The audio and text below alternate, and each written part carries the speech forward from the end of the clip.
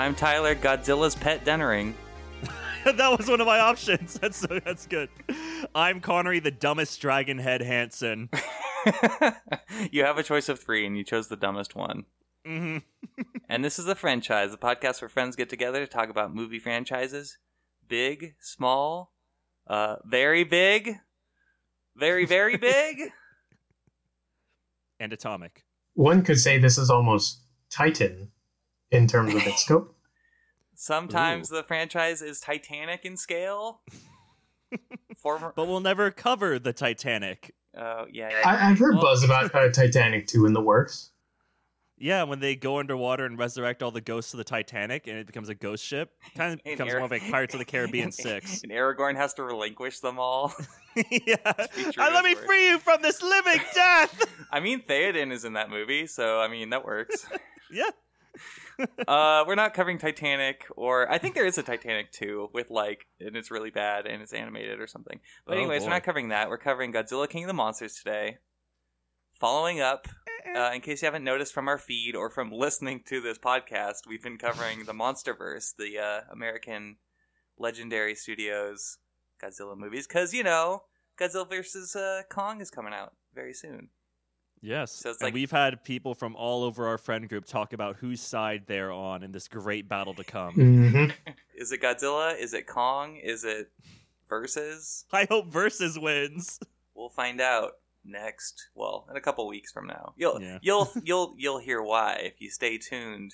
But we're joined here today with our pal, and I would say not just kaiju fanatic, but I don't know, like movie monster fanatic in general. Master of all monsters himself, Victor Guzman. Oh man, that's a very bold title you bestowed upon me. Now you must live up to it. Yeah, live up to it, Master of Monsters. Jeez, that's like the title I want. Hopefully Guillermo del Toro does not hear about this, because I would assume he's the genuine Master of all monsters. But he's gonna come to your house and beat the shit out of you. I hear he's a really mean man. He's a cruel the rudest, meanest man alive. He compared never to finds James anything Cameron. funny. He hates movies. Cold and insincere. He'll stab you in the back as soon as look at you. Yeah. He's like, you see this? I stabbed you with my Oscar. A very toxic environment to work with, I'm sure. Yeah. And we're all kidding, mind you. We're all kidding. We all love Guillermo. He's a blessing on this earth. His smiles make me smile. Mm-hmm. We practice this thing called humor sometimes on this podcast. Sometimes it doesn't work. I consider ourselves to be humorists of sorts. Yes, hire us, New Yorker. That'll be the day. Okay, but who would win, Victor? Godzilla or the creature from the Black Lagoon? Wow, right off the bat, you want conflict. That's what you decide to walk into, man. Yeah, choose between your two loves right now. Tyler, how could you do that to me? You really just gonna make me have to choose between that? Ugh. Yeah, they're both green. Well, not always. They both live in water. Look, I'm just gonna go with the logistical route on this one. Godzilla has about 20 stories of height on him versus a creature from the Black Lagoon, so Godzilla will probably not only destroy the creature, but also the Black Lagoon. So there's that. Well, but what if he's so small, he's able to get inside Godzilla and kill him inside out? That is something that we have yet to see the creature do. So I would be very interested to see if maybe that could be the way that he wins that fight. Yes. Perfect. All right, but you think Godzilla would just demolish him. You're probably right. Realistically speaking, I mean, just... Yes. It's kind of like Ant-Man versus the Hulk or something. I don't know. Yeah. I've heard a lot of arguments for Ant-Man winning that fight, and I can see why. Wasn't there a lot of things of him coming out his butt or something like that? That was, yeah. Oh, yeah, I forgot about that. Look, I'm Thanos, sure if Edgar Wright or Taika Waititi were the ones that directed Endgame, that would have legit been a more plausible, way to really beat Thanos. Yeah, Ant-Man just jumps down his throat and then, expands and blows him up. Well, I thought he, jumped through his butthole and blew up or something. Oh, that too. Either works. Either orifice. The expansion... And then just, we see Thanos just explode because suddenly, Paul Rudd is there. And despite how atrocious an act that would be, we can't help but, just smile because it's Paul Rudd, Do you think that would be considered a war crime to like superheroes, and that's why no one really does that? I mean, if it's Thanos, I don't know. He's already committing war crimes. Like it's because of like what's the thing? The Avengers oh my god, the Geneva Convention, the Avengers Convention, the Sokovian Accords. Oh fuck, I forgot about those stupid things. Another big, plot device just wrote in there that none of them adhere to realistically if you just follow them through. So I feel like that gets pretty laid by the wayside by the end of Captain America 3, right? Yeah, I started watching Civil War again the other day for like 10 minutes. I was like, I forgot this movie's a lot. Like, there's just a lot of plot in this one. But yeah, that's the one with the Sokovian Accords and everything. And I always forget that it's actually Captain America 3. I just always, in my head, it's Avengers 2.5, even though that's not what it's called. It's the Lion King 1.5 of the Avengers movies, I think. Yeah. Mm-hmm. It's the We're Not Friends Anymore of the Avengers movies. We're not friends anymore. We were just talking about WandaVision off air before you came on, Victor. And wait, how far have you been watching it? Yes, I haven't watched the newest episode. I just got up to episode 5. Us too. Yeah. And by the time this episode comes out, I think the season will be over. Most likely. Yeah. But way over. But we were just talking about that in general, and I just remembered that there's a line talking about how powerful Wanda Maximoff is, because they're like, oh, she doesn't have any kind of moniker. She's not the Scarlet Witch. Like, they don't. Mm-hmm. But it's like, oh, she's like the only superpowered character who could just beat up Thanos on her own besides Captain Marvel. I'm like, oh, really? Like, that just kind of like makes everyone look really bad when you go back and watch Endgame, I guess. I don't know. It makes me smile still. Her line is my favorite thing in all of probably just the entire Marvel Cinematic Universe, of her going, "You took everything from me," and then it's going, "I don't even know who you are." I cackled so hard. Like, he doesn't. He literally has no idea who this person is. For me, it was Tuesday. Yeah, for me, it was Tuesday. And I don't think it's even like, I know you, and for me, it's an everyday thing. He's like, I literally don't know who you are, because he never fucking met the girl. I forgot I had... Oh, what were you saying, Victor? Oh, no, I was just thinking about Batman Beyond, actually. Like, you took everything from me in Blanche. Like, do you have any idea how little that narrows it down? Just right. Do you have any idea how little that narrows it down? Just step in line. I've really corrupted a lot of families here. I've destroyed Homeworld. So you really got to be specific with who it is I'm talking to. Give me the who, what, when, where, and why. Must have been a Tuesday. I was gonna try to find some other transition besides like we're not talking about that big purple man. We're talking about a different purple man. But I'm like, oh wait, there's no purple people Godzilla in this. It's very not purple. Literally nobody. Let's talk about. Well, speaking of alien overlords, we're talking about Godzilla, King of Monsters. There you go. Yes, we're covering that movie. But before we get to that, we must do our normal segment of What's New?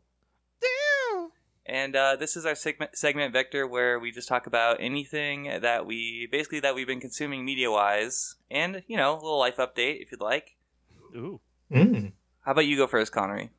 Oh, me go first. Okay. Oh, man. See, today was very busy for me, and we've honestly been recording these back-to-back. I feel like I don't have much to be like, I did this, or I've been watching this, other than WandaVision, which we just talked about. You didn't watch the entirety of Third Rock from the Sun since yesterday? I did not watch the entirety of Third Rock from the Sun since yesterday, no. Unfortunately. Man, remember when I watched that entire series and like you asked me, is it good? And I was like, no, it's bad. But like I was gone for like the weekend when we were living together in college. I'm like, oh, what you been up to? He's like, oh, I watched the entirety of Third Rock from the Sun. I'm like, oh, how is it? He's like, not good. It's only like 10 seasons or something. Yeah. I think it's less than 10, but like it's still a lot, and that I probably just did nothing that weekend. Honestly, that was bad. It's definitely syndicated. That's okay. It was back in school. Mm-hmm. I had no idea there were that many seasons of Third Rock from the Sun. Damn. Oh, dude, yeah. That was in. There's 6. That was there for a while. There's 6. Thank you. That was 10's a lot. 10 would rival Frasier. But yeah, I feel like today was mostly just a workout and go to the market. It was more of like a chore day than an actual media consumption day for me, unfortunately. Played a little bit more of Days Gone, but not enough to make any real progress. Yeah, and Days Gone is like... So, I forget what it was. It was like a motorcycle game, but it's like the apocalypse. Yeah, you play a motorcycle dude who is like riding his motorcycle around the zombie apocalypse, and that's so far all I really know. There's yet to be an overarching plot that makes me really invested in what's going on. But that already sounds like awesome. Like, I would love to just be like a motorcycle riding dude in the apocalypse. Like, yeah, that's... Yeah, Victor, the game's definitely up your alley because the dude I feel like talks a little too much, and he has a really weird voice. Like when he goes like he calls them freakers, the zombies, and he goes like, "Oh man, oh shit, what have you guys been doing here? Did you all shit yourselves at the same time?" And that's an actual line. I'm not making that up. So just a lot. He's just a lot sometimes. It's like Duke Nukem-ish almost. Yes, it's very in the vein of Duke Nukem, except it desperately wants to be taken seriously, but it is very silly. I dig it. I mean, I love it. He looks like a more like trimmed down Gears of War character. Yes, he very much is. He's a leaner Gears of War dude. But yeah, that's pretty much what I've been doing. Just shooting at the freakers and being like, I really, really hate that they like dodge their heads out of the way when I try to get a headshot. And I'm like, you guys are little shitheads. But other than that, yeah. That's been my life kind of right now. Tyler, how about you? What did you do? What did you do today? What I do? Doo-doo, hoodoo, voodoo. What is that from again? That voodoo that you do. Scooby-Doo. Oh yeah, Buff Scrappy. Let's continue that conversation. Yeah. Well, I just read the first omnibus volume of Immortal Hulk, which Connery got me for Christmas. Nice. Yay. And that was really good, and I already ordered the second volume. But it's basically like a more horror, like body horror take, especially on the Incredible Hulk, and how just monstrous he is. You could probably elaborate better than me, Connery, but it's just more horror and like gory and stuff like that, and like more serious, but it's still... It fleshes it out with like a bunch of supporting characters that I think are really interesting too. Oh yeah, it has a great supporting cast, and the writer Al Ewing is fantastic. I love his stuff now. I like everything he writes now. I pick up. Yeah, it's great, and then it gets more like existential terror as well as things like progress in that book. Yeah, definitely. It just gets like more and more existential, and I think it's a kind of a great place to start with Hulk comics, just because I haven't read that many. Same. And it kind of introduces you to a lot of his, like, supporting cast, like I said, with new characters too, but there's, like, Sasquatch. Oh, cool. And Red Hulk. Doc Samson. Yeah, Doc Samson, and, well, maybe that's I don't know, whatever. No, Puck. Yeah, Puck, whoever that is. But, and, I mean, whatever, we already said some of the people that are in it, but, like, this is slightly more spoilery or whatever, but like it focuses on his, to a certain extent, it focuses on his relationship with his dad, and I always find that really interesting about the Hulk. Even though I haven't read that many Hulk comics, like I've said, I do have a really soft spot for Ang Lee's Hulk. Even though that movie is really weird, and like it's like, oh, it's a comic book, let's show comic book panels all the time. I kind of like that, but just the themes of that movie and how much it's just. The whole movie's like daddy issues kind of thing, you know? Yeah, this comic is very daddy issues. Yeah, so I find that whole thing very interesting, and like how Hulk's dad wanted to be like super strong too and stuff. Yeah, he wanted to be strong and smart, and he's angry that Bruce Banner, like, that his wife loves their son. But yeah, it's kind of like Hereditary in some ways.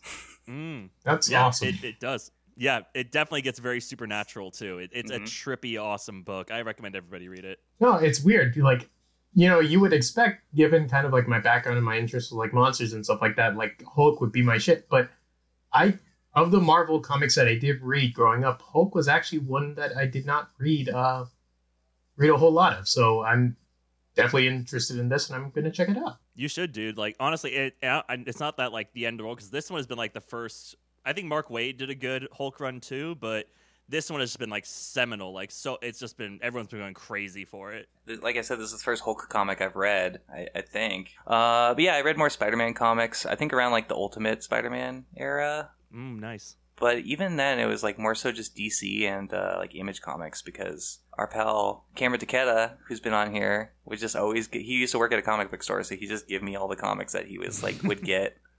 So, and I don't know. I think at the time I was like, oh, like DC's like more serious, and I feel like a little more philosophical about stuff. But I think that's definitely like very biased, I think, at this point. So I'm more like curious to go back and read more Marvel comics for sure. Yeah, there's an interesting shift happening. Check out Venom too, Tyler. Donny Cates is doing wonders for that as well. Venom, gotta get that. Venom 2 comes out this year, I think. Ooh, Victor, what's been going on with you? Just getting by, working remotely now, so kind of just, trying to find ways to stay focused on work while I'm working remotely, so there's that. Mm-hmm. In terms of media, let's see. Well, WandaVision, we already discussed. Do you like it? I like it. Here's the thing. Like, I think the coolest thing about the series is that, like, it works in the scale that it's supposed to be intended for, like, as a TV series. And I actually like just the first couple of episodes, how unsettling it gets very unexpectedly and how much it stays in that feeling of being unsettled. It's very Twin Peaks, I think, in that regard. Yeah, it's got some Lynch vibes. Yeah, which I think is really cool, because I also kind of like, with the new stuff coming out for this next latest phase in the MCU, I'm kind of very excited to see just it's taking on a very more horror, supernatural kind of route with Shang-Chi and then also Doctor Strange, Blade. So excited to see where that goes. Is Blade's getting his own movie, right? Mahershala Ali is going to be Blade? Good. I hope Wesley Snipes is the villain or something. You don't think Jared Leto's Morbius Living Vampire is going to be his nemesis in that movie? Well, that's still Sony, so I feel... Oh, yeah, good point. But... I mean, there could be a crossover, and, Mahershala Ali, rids us of the horror that is, Jared Leto. I mean, Morbius the Living Vampire. That could happen. Yeah, I could make several references to like any movie with Jared Leto in it, I guess. You just want him to like erase him from the timeline of movies. I think he'll be a fun Morbius. He will, yeah. He'll do a good job. He said, quote, Jared Leto, it's the movie we need right now. Oh, interesting. So okay. I'll hold him to it. WandaVision, I think by the time this episode comes out, the first season will be over. I don't know if they're doing another season, but yeah, I like it a lot too. And like you said, I like the Lynchian. Well, I guess people saying Lynchian is like very like overdone, but I'm trying to, I don't know. People complain about that, but I also try to find a better way to explain like what that is. I guess just surrealist.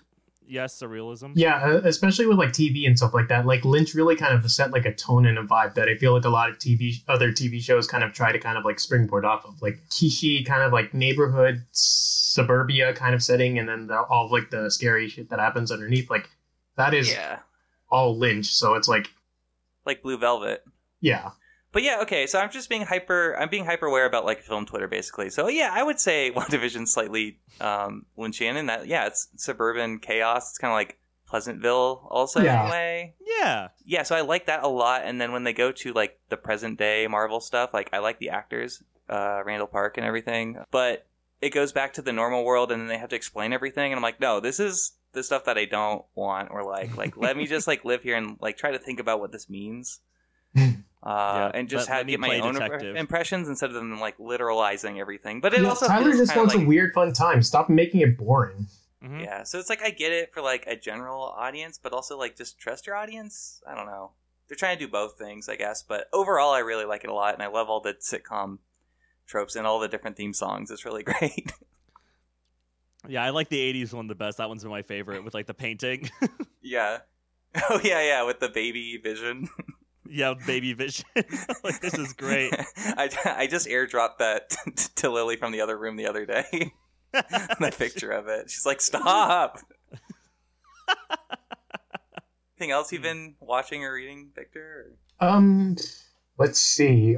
Towards the end of 2020, for whatever reason, I decided to watch The OC for the first time. Oh. What you say? I finally got where that came from. Years and years of trying to figure out, like, why do people keep singing this song? What does it mean? And there it comes from. I haven't finished it. I got to like the start of season 3 and then I needed to take a break because it is a personification of the freeway scene from Final Destination 2. It is just terrifying. Oh, wow. And yet you just can't look away from it. So like just... I never thought I would close the year of 2020 with the phrase, "What the fuck, Marissa?" repeatedly said to myself consistently, because that's all I could think about for like a couple of episodes. Because just... Ugh. So are the kids killing each other, or is it more like a Gossip Girl situation? Gossip Girl is another thing that I probably will get to after the OC, so I understand exactly what it is you're trying to ask me. So I understand. I don't Okay, do that's my TV question. for the most part, but I started and I feel like I'm going down a rabbit hole here, so we're going to see what happens. Of especially teen elite dramas. Yes, it is the stuff that I detested growing up, and for whatever reason, I decided to get into it now, and I don't know if that's going to make me a better or worse person for it, so we'll see. I think it'll make you better. You'll be forged out of the tears of teen angst. It's good. I've been wanting to watch it too. Is it anywhere that's like accessible, Victor? Or? No, like here's the thing. It's like for as much as like there's a lot to just like roll your eyes about and a lot to just like groan about. But the weird thing about it is you start and you can't really quite stop. You find yourself continuing to just... I don't watch reality TV. So, but I'm starting to understand the fascination of just watching like just like people just spiral and go through like just like these terrible, just personally built tragedies that they've kind of set up for themselves. Like I'm starting to understand why where the fascination comes from. So, yeah, that's how I get with 90 Day Fiance. Same. When I watch that show, I sit down and then I don't stand back up.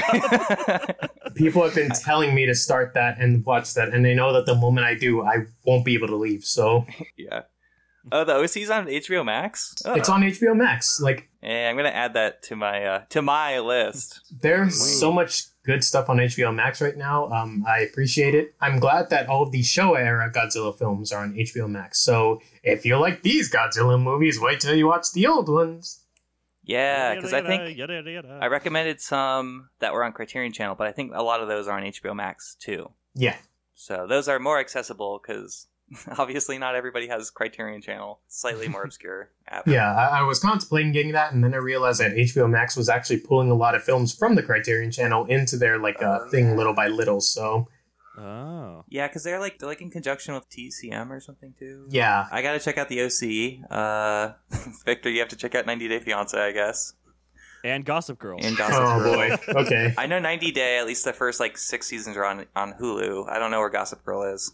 Did you know there's a manga about Gossip Girl too? That's cool. Wow. I like that. Oh my god. I'll do a coin toss and try to figure out which one to suffer through first. So I found it on Comixology. I've read the preview of it, but I was like, oh my god, wow, this is a lot. Tyler, what was the other one? You told me to get MW, and then there's that other one that also came in the mail that I got. It was Ode to Kirahito? Yes, Ode. And that came, and I got it used because that's the only way it came. And it was a library edition. It's pretty dingy, but I'm like, it's fine. I'm working my way through MW right now. I want to finish that and Ode before we do our episode with Cameron. Oh, yeah. When we talk about manga, Tenet, Godzilla versus Kong. What else? Pluto, because I finished Pluto. Yeah. Stay tuned for 2 4-hour episodes in a row, people. Oh my god, that's going to be so intense. Anyway, speaking of intense, the movie that won't let up with its monster fights, let's finally dig into Godzilla, King of Monsters. Let's dig into this hollow earth. I like that this movie starts off with a la Batman versus Superman. We see the devastation from the ground after Godzilla's attack in 2014. Andrew! The thing with Godzilla 2014, it's a great movie, but one of the biggest gripes that I had about it was for a movie that heavily, advertises Godzilla, for a film that's called Godzilla, Godzilla really doesn't make too much of an appearance in that movie for a large majority of it. I don't know. I thought that was very odd. I felt a little kind of awkward about that when I was watching it the first time in the theaters. I think that's definitely valid, and I feel like a lot of people felt that way too. I always like the slow reveal of him. Just unfortunately, the first half I think is kind of boring because of the human characters. But that just reminds me that I remember even the trailers for that movie. I don't remember seeing Godzilla in the trailer. No, maybe a silhouette at one point or something. Yeah, maybe a profile of him like towards the end, and that was kind of it. Yeah, like when they're like doing the sky jump thing and they have the flares, and then you see Godzilla's like back and his spines as like the flares are going down. Yeah, I forgot to say on that episode, because I just remembered right after that when I went to go see that movie in theaters. Yeah, because I don't think you really get a good look at Godzilla or anything in the trailer. And then there was I can't remember if it was I think it was a VW commercial right before the movie, like after the trailers, right before the movie, that was like tied into Godzilla.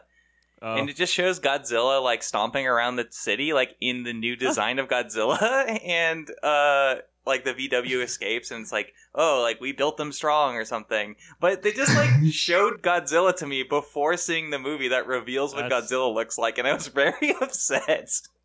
That's also similar to Batman versus Superman, with Ben Affleck taking that one car was like a Nissan or something stupid looking, and he just drives it around. Mini Cooper? A Mini Cooper, yeah. Yeah, I guess, what's your rundown, Victor? Do you like 2014 Godzilla? Well, I like it. It's not my favorite of the two Godzilla movies so far. And with Godzilla, it's one of those things where it's like, because it's such a broad franchise, like even outside of like the MonsterVerse, just decades of like films from the Showa and Heisei eras and the Millennium era, this most recent incarnation that Toho came out with back in 2016, like there are different types of like, when you talk about Godzilla, like you have to specify what kind of Godzilla it is that you're talking about, or like what constitutes like a good Godzilla movie, at least to me, like because the OG Godzilla film was a genuine horror film, very poignant, a very strong personal political statement about something justifiably tragic to like the nation's history. And that was followed for the next decade for a bunch of kid-friendly pictures where Godzilla becomes a superhero. So the tonal shift from the same guy. So the tonal shift between different Godzilla movies, like, you know, like, it's very big. And I think that's part of the reason why when you ask, like, people, like, their opinions on, like, which Godzilla movie they like, or which one's, like, some of their favorites, like, you know, you kind of get a gauge of what it is. So for me, I grew up with, like, kind of, like, the fun, awesome, cool Godzilla that, you know, teams up with, like, his monster buddies and fights other giant monsters. Like, I could care less what the human beings were up to. Because I couldn't keep up with that as a kid. All I cared about were the fights. And it is with that perspective why I love King of the Monsters so much, acknowledging the fact that there are so many big major problems with the movie. And if you're looking for plot or story, which unfortunately a lot of people did, it's just a hot mess. So yeah. It's all the human characters are insufferable. Yeah. And there's so many of them. Oh my god. Yeah, it's like Kong Skull Island too. There's just way too many characters. Yeah, It's the biggest issue I think with the MonsterVerse. It's like you have like just like a bunch of people there that really don't need to be there carrying out this plot that you really couldn't care about because again, you're there for the giant monsters. So I was gonna say I feel like it'd be different if they're like disposable or if they're like dying left and right or something. Then I'm like, that's why there are so many characters. Yeah, but they all stay alive, all of them. I don't know what the thing was with Bryan Cranston in the first movie. Like, I'm sure it was just like a scheduling thing. I don't know. That's what I remember people talking about at the time too. It's like, oh, like they should have had Bryan Cranston be the human character in that instead of. They really should have, yeah. And you could replace the whole family in this movie with Bryan Cranston, you know, and like it's or reveal maybe that he has like a younger kid that they didn't talk about in the first one or something. I don't know. Like you could just replace Kyle Chandler's character and like maybe radioactive Juliette Binoche comes back or something, you know, and she's the antagonist, like the antagonist in this movie. That's good. Yeah, no, like I like radioactive person is like the antagonist. That's cool. Yeah, because I mean, like, look, I love Sally Hawkins, but I have no idea what she's doing there in that movie. Yeah, I couldn't remember if she died or not in this one. She just kind of like... Yeah, she gets eaten by Ghidorah. Very early on, you don't even remember it because everything else that happens afterward. It's the same thing like when you run down with other characters, like Bradley Whitford. Like, I feel like he's only there to deliver, like, the funniest lines in the movie, or to have Zhang Ziyi, like, yell at him, like, go, shut up, Rick! There are funny lines in this movie? Funny quotations. Not nearly as humorous as us, obviously, but just, yeah. Oh, no. We're New York Times humorists. New Yorker, but still. A very different tier of humorous there, yes.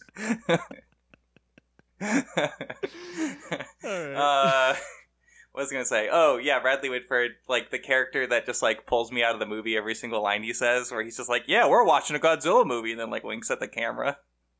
Or what about someone goes, "My God," and he goes, "Zilla," and then I want someone to just take out a handgun and just end him. I got really upset, like that. The other girl gives him a hug, and he gives his notes to that stupid idiot animal dad. I'm like, Serizawa should be the one who knows all the information that dad does. He shouldn't even be in the movie. It should be Serizawa doing all that shit. He studied Godzilla for years. It's like, honestly, like the entire time, it's like Kyle Chandler just like people just let him yell at this freaking colonel, the scientist. Like, what the hell? Yeah, I'd be like, who the hell is this nerd? Like, he studies wolves, I guess.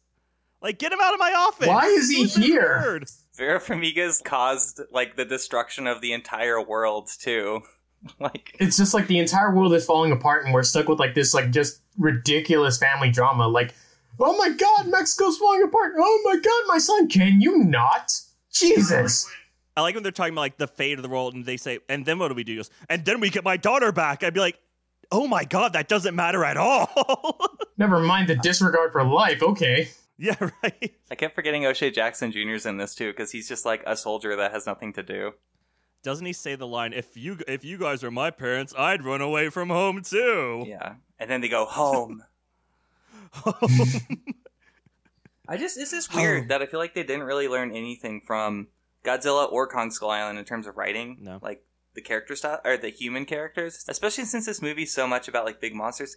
Just reading about like the structure and everything, and they're saying how like the third, like the director Michael Dougherty was talking about, like the third act was like the toughest to execute in a way, because it's like the culmination of the human characters and the kaiju or titans. The Titans. Why do they just call them kaiju? Which I don't really like them calling them titans. I don't either. I really don't get why they can't just call them kaiju, but that's just me.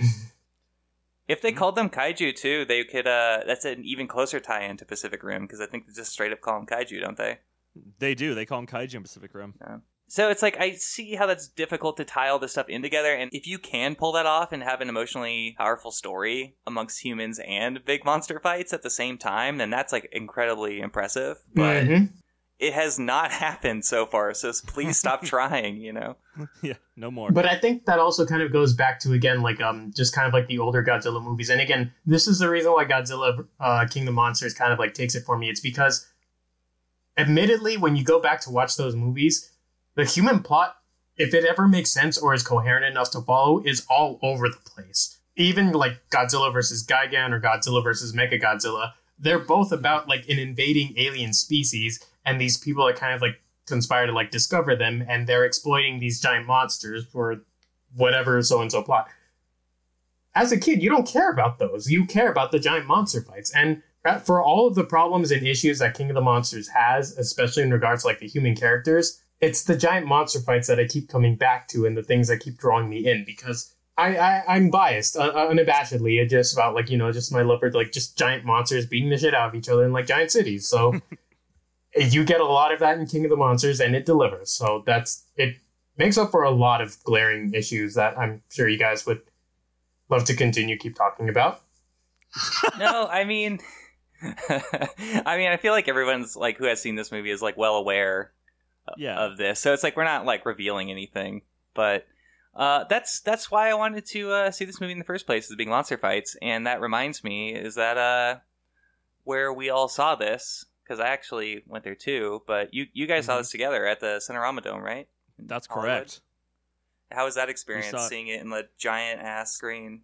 Oh, it was awesome. And seeing Godzilla's big head erupt out of the Cinedome with like the spotlight shooting out of him, it's awesome. Oh yeah, because they built the whole head outside. It was a spectacle and a half. It was really cool because earlier that day at the Egyptian Theater, there was this event called Godzillathon, where they're actually marathoning like a bunch of the older Godzilla movies. So it was just a very nice, happenstance that, that day I decided to watch all those movies, and then, just kind of hang around Hollywood for a little while. And then, hey, Connery, what's up? Let's go see Godzilla King of the Monsters as it was intended to, in a gigantic, gaudy megaplex screen. Yeah, I was like, hell yes, let's do it to it. It's probably like, I think, the biggest screen in town. Yeah, I hope so. Yeah. It's the biggest screen in town. For the biggest star ever to grace Hollywood. Yeah, Godzilla. Gojira. What do you guys think of the ultimate MacGuffin in this movie, the Orca? Do you think it's cool or do you think it's lame? I'm very confused by the mechanics of it because it's like, does it need to be plugged into some audio source for these like monsters to use it or not? Because I keep using it interchangeably. Like, you can just play it outside like a laptop, or it has to be hooked into the PA system for, Fenway Stadium. Like, I don't think it necessarily has to be. I think it just can be. Like, it can be amplified or not. I don't know. Like, just the sheer mechanics of it, just like, I'm still not entirely sure like what it is or like how it operates, because it keeps kind of jumping around in terms of like where it can use or the scope of it and like how it can be used.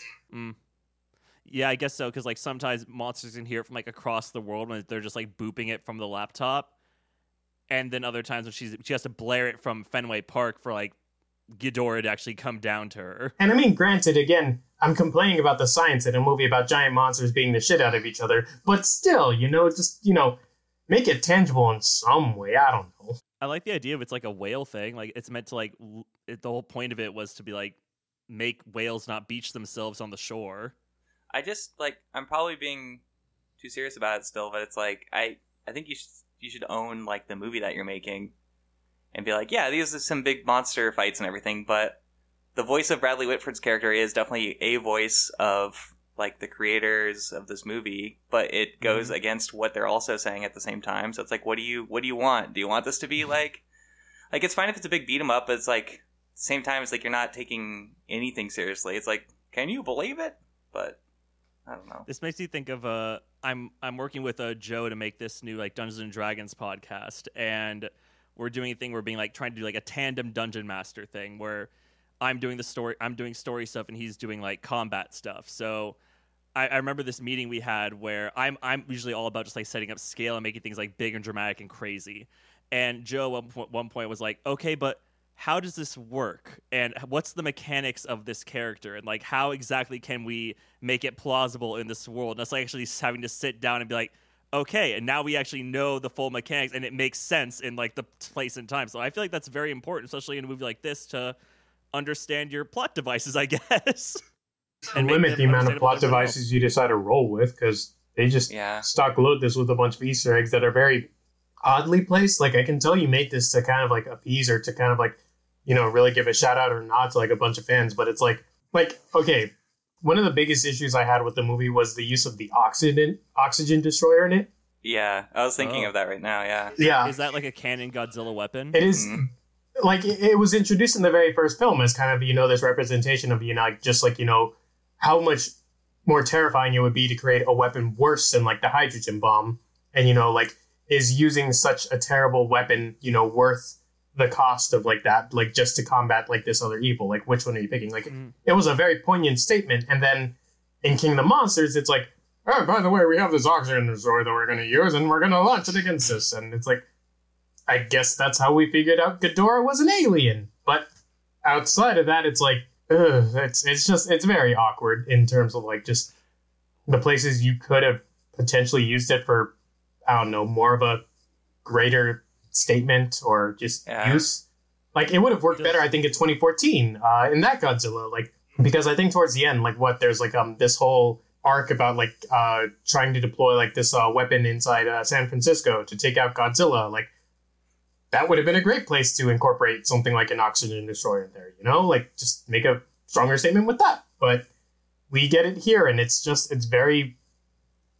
very misplaced and very ill understood, I guess, if that's a way to describe it. Ill-conceived? Ill-conceived, yes, thank you. Yeah, it's definitely just like thrown in there, and it's like a very, really like tragic, like third act of Godzilla with like spoilers for the 1954 original. Dr. Serizawa goes underwater to deploy the oxygen destroyer, and like I think he also dies too, right? Yeah. Yeah, and it's like he's sacrificing himself, but also like he feels bad that he's killing Godzilla at the same time, as far as I remember. Yeah. Yeah, and it's about a weapon more powerful than a nuclear device. It's like we shouldn't be making these things, because the whole themes of the original Godzilla's nuclear power and how it destroyed Japan and everything. And it's like how humans shouldn't use like such powerful things. Like it's beyond human control. And then they just use it to like, David Strathairn shows up and like on screen for 10 seconds. It's like, we created this thing called oxygen. We're going to deploy it. You better get the hell out of there. And then we're going to eliminate this entire small town. Have fun, everyone. He's like, you better leave. I'm giving you a 2-second notice. I'm giving you a 2-second notice. Does Ghidorah not breathe? Is that why it didn't hurt him? Does he just not breathe? I guess he's built out of some kind of different organic just, like, space material, and that's why he didn't get killed from it. I don't know. I thought he would just like regenerate or something like that. I was like, maybe he just regenerates really fast. It didn't kill Godzilla either, so if it was an oxygen destroyer, it wasn't a very effective one, I guess. But the point still stands, I think. Just, like, why? Especially for creatures that should like suck up a tremendous amount of oxygen. Killed a lot of fish. That's a lot of fish. Definitely, yeah. That's a lot of fish. That's a lot of fish. I like that. I feel like Ken Watanabe's character had like a fitting sacrifice of a demise. Like he wasn't just smushed or something, which I think would happen in like Kong Skull Island. He would just get stepped on or something like that. I don't know. Yeah, I got teary-eyed during his sacrifice scene. I thought it was very, very good. He's also in a cool ass lava place, so that's always sick. Yeah, it's like lava radiation palace of Godzilla. Like what cooler place can you possibly die in? I mean, if you have to give like a decent-ish script to someone who will sell the shit out of it and really make you feel something for a couple of seconds, like Ken Watanabe is like a very good person to go with, because I feel like the one person I could not get mad at or really kind of like just be confused with for too terribly long was Ken Watanabe. But everyone else just I don't know, just I like the other girl who's like Ken's assistant throughout this entire movie. Who's like one of the Mothra twins? But oh that's yeah, not, like, the really twins. explained very much. Oh, okay. I didn't know she had a twin thing. Yeah, I mean, it doesn't really make sense in this movie or is very well explained, but that's like another Easter egg kind of thing. Yeah, for fans of the original, like oh my god, it's the twins, the fairies from the OG Mothra movie. Is her twin soul maybe locked inside of Mothra? It's in the old Mothra movie, there are like these two fairies that kind of like act as kind of like I guess people like the voice of communication between mankind and kind of like Mothra. So they state like Mothra's intentions and stuff like that, and I guess they want to incorporate that cool little Easter egg where it's like, oh yeah, Zhang Ziyi is actually a twin sister to another scientist that studies Mothra, and one of the better Easter eggs, I guess. But again, still, it's sort of like it happens within a blink of an eye. So if you miss it, like it's lost on you. So yeah, because it goes to that shot where Mothra is coming out of like the larva or whatever, and it's like when I saw this the first time, I'm like, how did she get over there? I'm like, oh, are they doing the twin thing? Like that's the only way I understood it. But like if you haven't seen those movies, like you're just like maybe just thinking, oh, how did she get over there? Like what's happening? Is this a shot that shouldn't be in the movie? Like I'm so confused. They didn't explain she has a twin. And I think that's one of the other issues with the movie, too, because there are a lot of parts in the film where it's sort of like this was a film that could have easily been construed to just really be a love letter to like fans of like the OG Godzilla series or long-standing fans of the franchise. And yet some parts of it are kind of just like so oddly placed here and there. And then it tries so hard to also kind of like, be this very easily accessible film. And it doesn't find a strong balance between the two.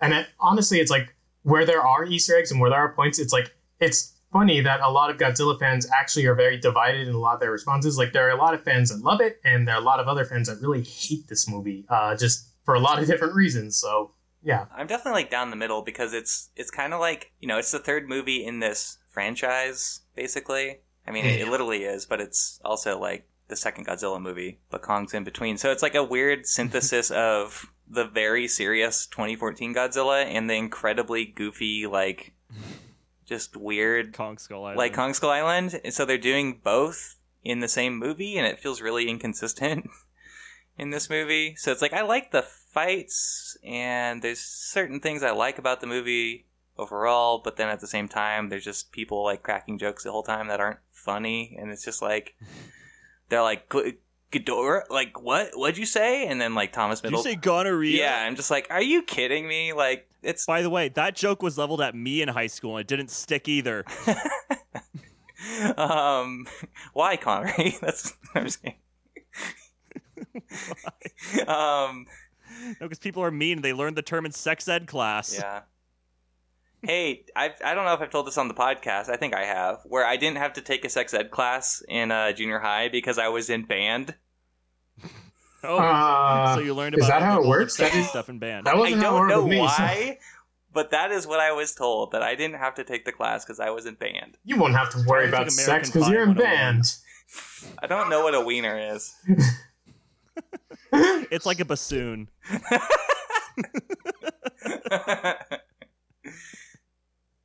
If you're lucky, it's like a bassoon. It could be like a little flute, A little tiny recorder, you piccolo. could say. a recorder, a fife. Where was I? What were we I talking don't about? know. Oh, You, this you were talking about the bad jokes. Yeah, bad jokes. Gonorrhea. It's like not. It's not that funny of a joke. It's just like it just rails against itself constantly. And I think the worst moment for me, I was just like, it's more so confusing than anything because I don't get the point. Like, I think Dr. Serizawa has a really great like death sequence and everything, but before that, he has the whole speech, and then Kyle Chan was like, "Where'd you hear that? Where'd you hear that one or whatever?" And then Ken Watanabe's like, "I read it in a fortune cookie." Oh, A very long fortune really cookie, long. and I still can't tell if that joke is like just racist or if it's just really like a really bad like stupid joke. Like I can't I think it's tell both. I think it's both bad taste and racist. because I'm like, is he just saying fortune cookie because he's Asian, or are they saying like, oh, Ken Watanabe can say this joke because he's not Chinese? So it's like as if anybody was saying this joke, and it's not racist because he's not Chinese. You know, it just raises way too many questions for like a really. Or is he dumb saying joke. like the really meta thing where it's not racist and it might be funny is that like what he's saying is incredibly just corny and hokey, and you might find that in a fortune cookie, and so he's like, oh, it's a fortune cookie thing, haha. Right, like I Haha. think that's what the intention was, and I'm probably Mhm. overanalyzing it, but I'm just like, you really just killed the whole mood. yeah, it because doesn't land. what he's It saying, comes across admittedly, as is a very racist. kind of like poignant, very like deep kind of stay, and then you just kind of like insert this awkward joke for laughs, and it's like, didn't really land there, buddy. It's like if Dr. Serizawa delivered that speech, and then Kyle Chandler was just like, there's silence, and then Kyle Chandler was just like, and then Dr. Serizawa just started farting, and they're just like going up and down like Ren and Stimpy, and just like farting a bunch afterwards. Like I feel like that's basically that joke. It just like cuts to outside like the Monarch plane, and you just still hear the farts, like the slow zoom out, God, and then credits roll. it's just it's so awkwardly placed. It's so awkwardly phrased. You're not entirely sure exactly what the intention is. I don't know the how. delivery, I guess, is just poor also. So I mean, Yeah. I don't know. And it's like even before that, like, it's like that whole like Serizawa has like that stopwatch that he said back in 2014. You know, that was like the watch his parents gave him. You know, from when the bomb fell on Hiroshima or Nagasaki, which I'm not sure exactly which of the two says he had mentioned specifically, but it's a very strong kind of like poignant kind of like artifact. And then he kind of just brings it out, and then Carl Turner's like, "What time is it? Time for me to get a new watch." Oh, that was my son's favorite joke. It's like, okay. Weird. He's like, this was my father's. He's dead because of the nuclear bomb. And we're supposed to be okay with it because Serizawa allegedly made the joke to his kid? I don't know, man. I feel like he doesn't joke that often. So like, whenever it's like he's a jokey, funny guy, sometimes I'm like, no, I don't think he is. I don't think so. There's also like the Bradley Whitford at some point. I know I'm just picking apart every single joke. Like I don't think a single joke works in this movie, but No, none. it really just throws everything off track every single time. At least for me. Maybe if it works for you, let me know. I'm glad. I'm glad. Yeah, I'm. Like I don't mean that facetiously. Like I always want people to just enjoy movies. You know. This is our curse. Well, the thing is, like, as a whole, I do enjoy this movie.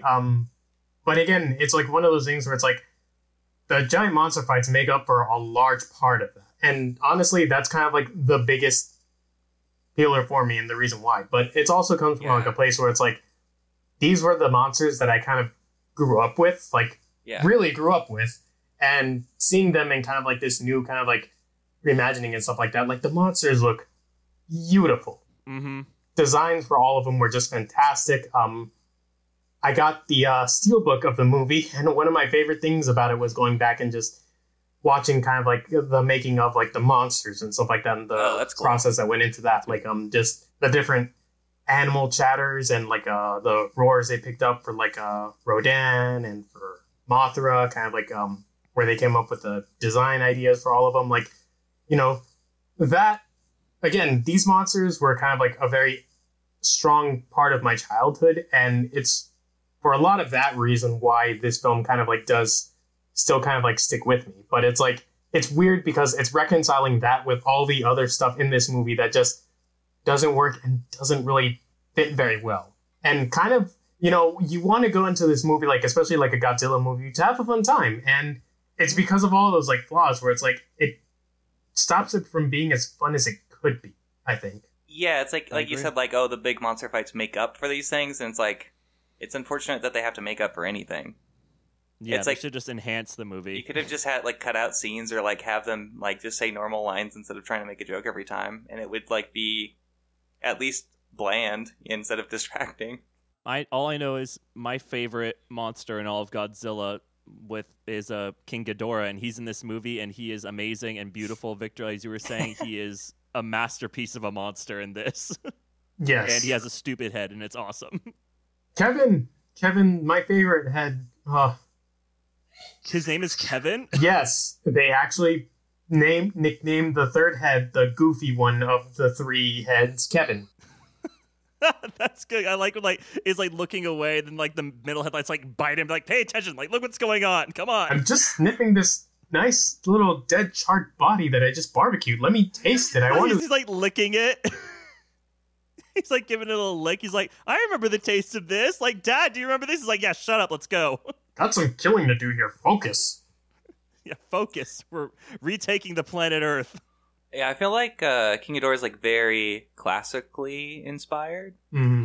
Mm-hmm. Out of all the Titans in this movie, I need to keep correcting myself, which I don't dislike at all. Like, it's just a great design. It's always has been a great design. You know, Mm-hmm. I like that they didn't give him arms or anything. Like, it's just it just looks perfect. very classic. I love his like intimidation pose. Like he like unfolds his wings out all the way, and he just looks massive and terrifying. And when he lifts Godzilla all the way up, and Godzilla's mass is so big that just catches fire. Like, that part's really cool. He does like the seismic toss. Yeah. It's so good. And it's really cool because it's like, you know, you go back to 2014. One of my favorite parts from 2014 was like the first reveal of Godzilla in the movie, where like, you know, everyone's in Hawaii, like in the airport, and they're freaking out and screaming because Samuto's like, you know, destroying shit, and everyone's screaming. And then the moment Godzilla sets his foot down, complete silence, because holy shit, you're just trying to comprehend the sheer magnitude of whatever the hell it is that you're looking at. Like, credit to Gareth Edwards. He did a good job building up Godzilla in such a way that, like, when he does show up, it does kind of feel like a reward. Like, again, I wish I had just seen more of it because I like seeing, like, giant monsters beat the shit out of each other, but Gareth did a good job, you know, kind of, like, making the reveals when Godzilla shows up, you know, like, worth it. Like, oh god, I remember the chills I got when, like, you first see the atomic breath that he does in, like, in 2014. Like, you hear the whoomp, whoomp, whoomp, whoomp, whoomp, whoomp, whoomp, whoomp, and then all of a sudden just, you see it, and it's like, ah! Like, I remember everyone in the movie theater, like, it didn't matter how attached they were, like, prior to that moment, but the moment that happened, everyone was like, holy shit! Yeah. It's happening! Oh my god! Yeah, I wasn't sure if Godzilla would have it or not, like, in this series.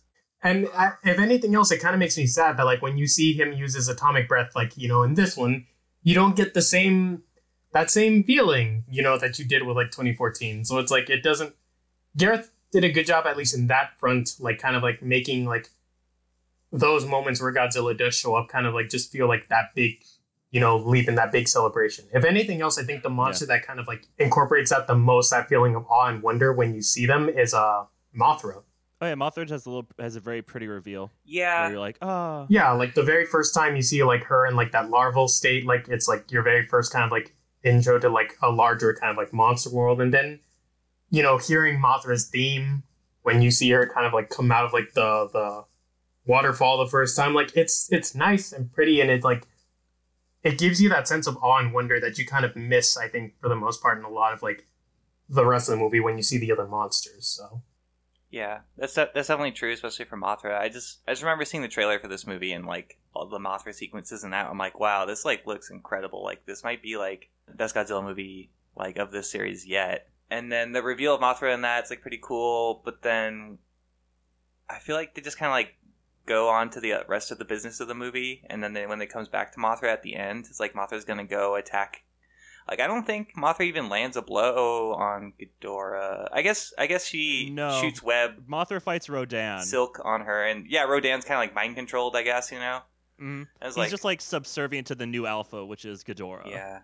So I was like, oh, that's like a little bit of a bummer. I would have liked to see all three of them fight King Ghidorah, Yeah. but That'd be pretty rad. And Rodan is so cool. I at first when I had a memory of him just being on fire because he's out of the volcano, right. But he is just constantly on fire, which is the coolest thing. the barrel roll with the planes, that was such a good, good. Yeah, there's even they do that a lot in 2014 too. But like when the tsunami hits Hawaii and people are just like in the water, like freaking flying away, like Rodan flies out of the mountain and is like on top of the city, and just like the wings, Rodan just flaps his wings, and then like people just fly away on the ground. I'm like, Jesus, it's really brutal. Yeah. But like that was the one where I was like, this is like the power of these things. Like I understand Mothra is like that's beautiful, but like this is like the sheer terror of like it's just gliding like close to land and just whipping everything up and just causing destruction, not even lifting a muscle to do it. I think if anything else, it's also one of those like points in the movie where like it actually respects kind of like the physics of the monster, because it's like the sheer mass and just volume of these things. You would expect more of like a, you know, just like an inability, like when they finally get to Boston and you see Godzilla and King Ghidorah like fighting each other, but meanwhile you have all these people running around at their feet. It's like, you would not be able to run around with that. Like, every time they take a step, you'd be flying around places. Like, come on, people. Yeah. It'd just be like when him and Ghidorah like slam it together, and you see the sound wave happen when they collide. But I guess O'Shea Jackson Jr. is just too cool for school, and he's able to withstand just those shockwaves, like just, you know, being a bamf. He has Ice Cube Jr. Ice Cube. I guess they can't have like the whole Earth falling apart underneath them, and then Godzilla goes like plus ultra and wipes out all of Chicago. Basically. Is it Chicago he blows up? Yeah, there's so many cities in this. I lost Boston. track. It was DC, Boston. Yeah. Oh, Boston. Sorry. Yeah. I like that the first fight was in Antarctica. And speaking of like reveals, like it's not nearly as dramatic of a reveal as in the 2014 one, but I do really like the underwater base in Antarctica, and like Godzilla's just probing around, and you just see him like fluctuating. Yeah. Like that's just so creepy to like have him slowly go up to you, and it's completely dark, and then like the light goes on. Like that's a really great visual. Yeah. And then you just like, oh, we're dead. And then it's like, well, there's nothing we can do. OG like Godzilla theme, like once he like comes up, like I mean that was another good treat that I appreciated, was just like incorporating like all of like the classic Godzilla theme as much as it did the Mothra theme. And then the new theme they came up with for Rodan was just it's probably my favorite one from like the actual like soundtrack. It's just very dramatic and very cool. Like just once he pops out of the volcano and you hear like the dun, dun, dun, dun, dun, dun, dun, dun, yeah. Yeah, Rodan's definitely like the most like revamped, because before this he's mostly just kind of like a dorky pterodactyl. It's always fun and like goes supersonic and stuff. Like especially in the Rodan movie from like the 50s, it's just like so fast that people can't track him. Or just like barely even see him. It's like the Flash of Godzilla creatures, kind of. I feel like I know the only reason I know even most of these monsters is from like the GameCube, like Godzilla Destroy All Monsters game. Yeah, that game's great. It's awesome. Yeah. I played it a shit ton when that game came out, and I thought it was just a ball and a half. It's when I first learned about who like Gigan was, and he's my second favorite monster. Gigan I is can't fantastic. wait till he comes. But yeah, I'm excited for when they do Gigan, like the most like demented looking duck bird with like praying mantis claw hands and a buzzsaw on his belly. He is an anatomic nightmare, but I love it. Oh, he's awesome. I saw like this like anime version where he's all like cybered out and he looks so rad. I was like, yes. Yeah, how come there hasn't been like a mecha Gigan yet? I guess it already is kind of mecha. Yeah, he's already pretty hardcore as it is. Alien. He's like a space cyborg. Kind of like he's a cyborg. Yeah, he's a cyborg is what he is. Wasn't he from like a meteor or something? Forget. Space Hunter Nebula M is the planet he hails from. There you go. Yes. Oh Again, man, Connor, you should see. We'll I grew up with these movies, so it's like yeah. Well, I think it's even like the late '60s Godzilla movies, Connor, with like all the space alien people, like their costumes and everything are so funny. Yeah, mm-hmm. I'm excited. We'll do that on this show at some point. Yeah, at some point we'll cover every Godzilla movie. Oh god, throughout the years. I would not be able to set up. No, never all at once. We are going to do all the Marvel movies at the same time, though. Oh boy, all in one episode. We'll talk about them. We'll just layer the tracks. It's just like unknowable answers in there. If you play it backwards, we just like summon some dark entity. I feel like I haven't like said a single joke in like 40 minutes. I'm just like, yeah, Godzilla, he's cool. Well, he is cool in this. That's like kind of his job. And in the end, if everyone's bowing down to him, he just stands there. And like when Rodan like tries to mouth off to him, and he's like, "What did you just say?" He goes like, "Yep, sorry, yep." Rodan very quickly tests the waters and then very quickly understands his place. He is a very practical monster in that respect.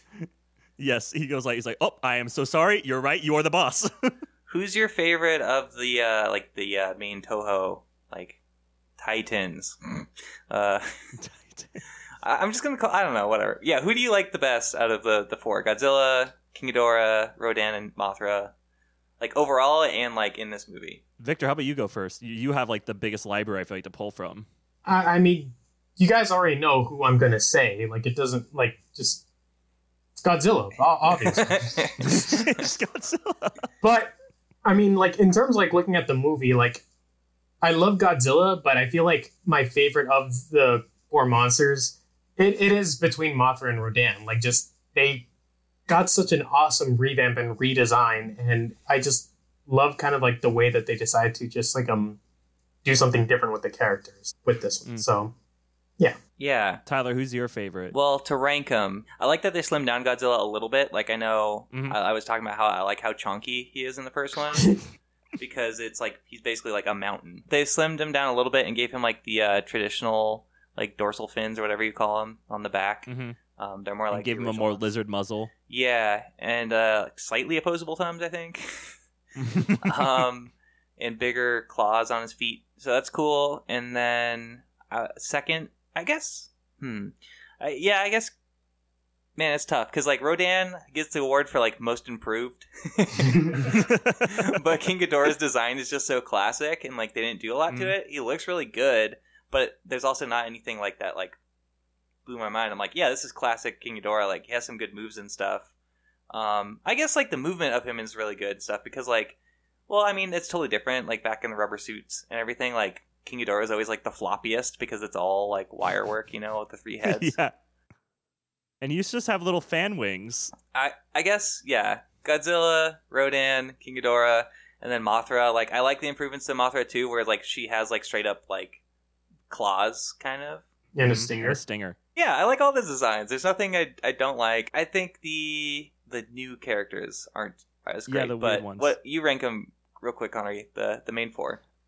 My favorite is King Ghidorah, of course. He is, one, a dragon, and two, he has amazing, massive wings, which was my big nervous thing going into see the movie for the first time. I was like, I really hope they don't give him, like, the dorky fan wings. That's, like, the one thing I didn't like about his design.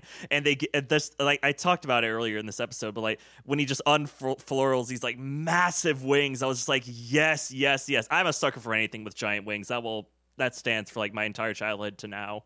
But yeah, so King Ghidorah number 1.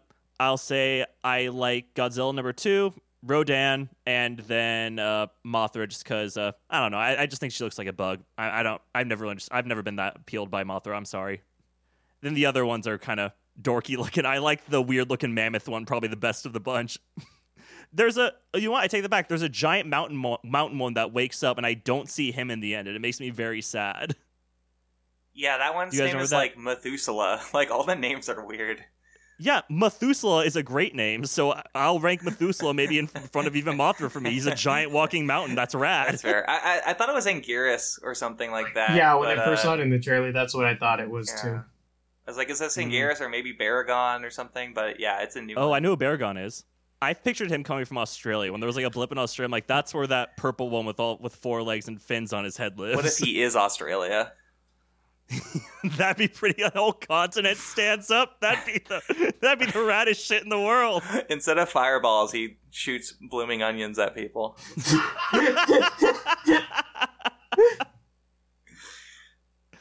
I almost made a Chili's joke, but that's Outback Steakhouse. Let's make chain restaurant jokes. Rodan is sponsored by Chili's. Yeah, there you Absolutely. go. That makes sense. Mothra is sponsored by, I don't know. I don't think anybody wants an insect to sponsor their restaurant. No, because that's like a health hazard. Jollibee? Jollibee!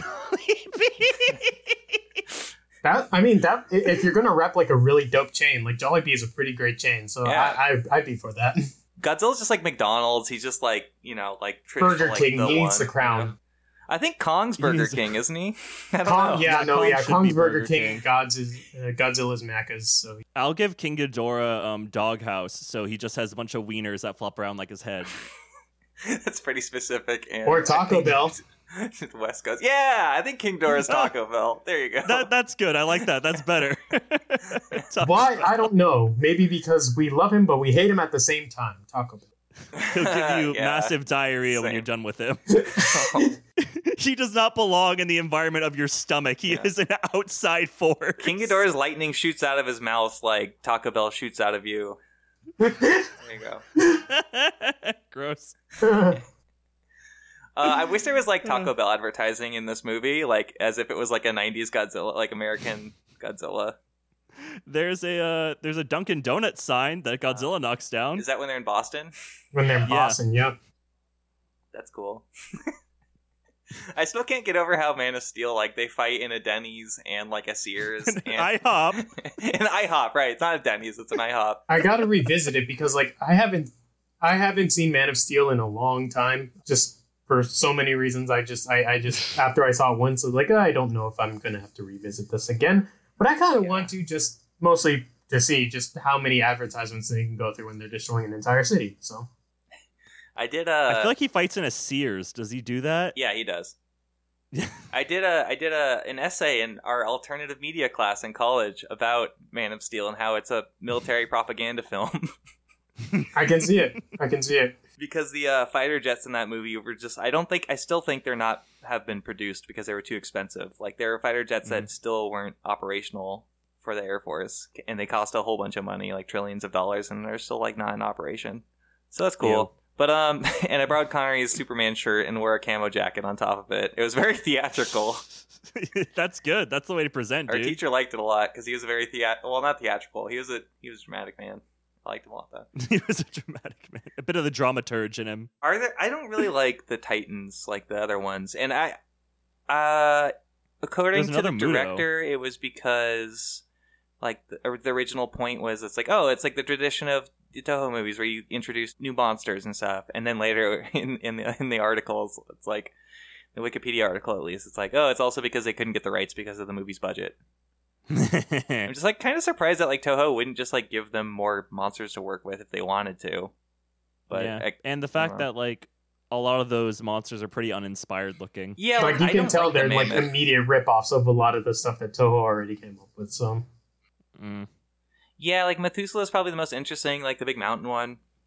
The spider one that was definitely supposed to be Kamunga, but yeah, I thought it'd be Kamunga, which is just a big spider, but it's like Scylla or whatever, which is from the Odyssey. Like it's straight like it's like it's inspired by Greek myth. I'm like just calm down, guys. Like they aren't even like as fun or cool as like the kaiju from Pacific Rim. Like that's like, right. Those ones were like definitely like a lot more. They did more with those ones in their designs, obviously. So and it does this is really Ultraman is Ultraman a Godzilla thing? Made from the same special effects producer, Eiji Tsuburaya. Mm-hmm. You're probably thinking of Jet Jaguar. Jet Jaguar is the knockoff Ultraman that they try to incorporate into Godzilla. Yeah, I still love Jet Jaguar. I know of Ultraman and Jet Jaguar. Yes. I think. Yeah, I want Jet Jaguar to He's going to be in the new Godzilla anime. He's in the Godzilla anime? No, they're making a new Godzilla anime series, and he's going to be in it, Jet Jaguar. Oh, sick. Gigan too. That'll be fun.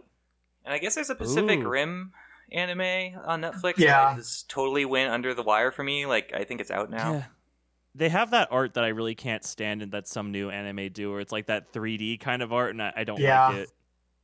I like the Godzilla anime movies a lot. We'll have to cover those. I've yet to watch those. But I also I'm excited for that. Basically love anything Godzilla, even if it kind of sucks. Yeah, exactly. Like, even probably the worst one for me. What's that one called?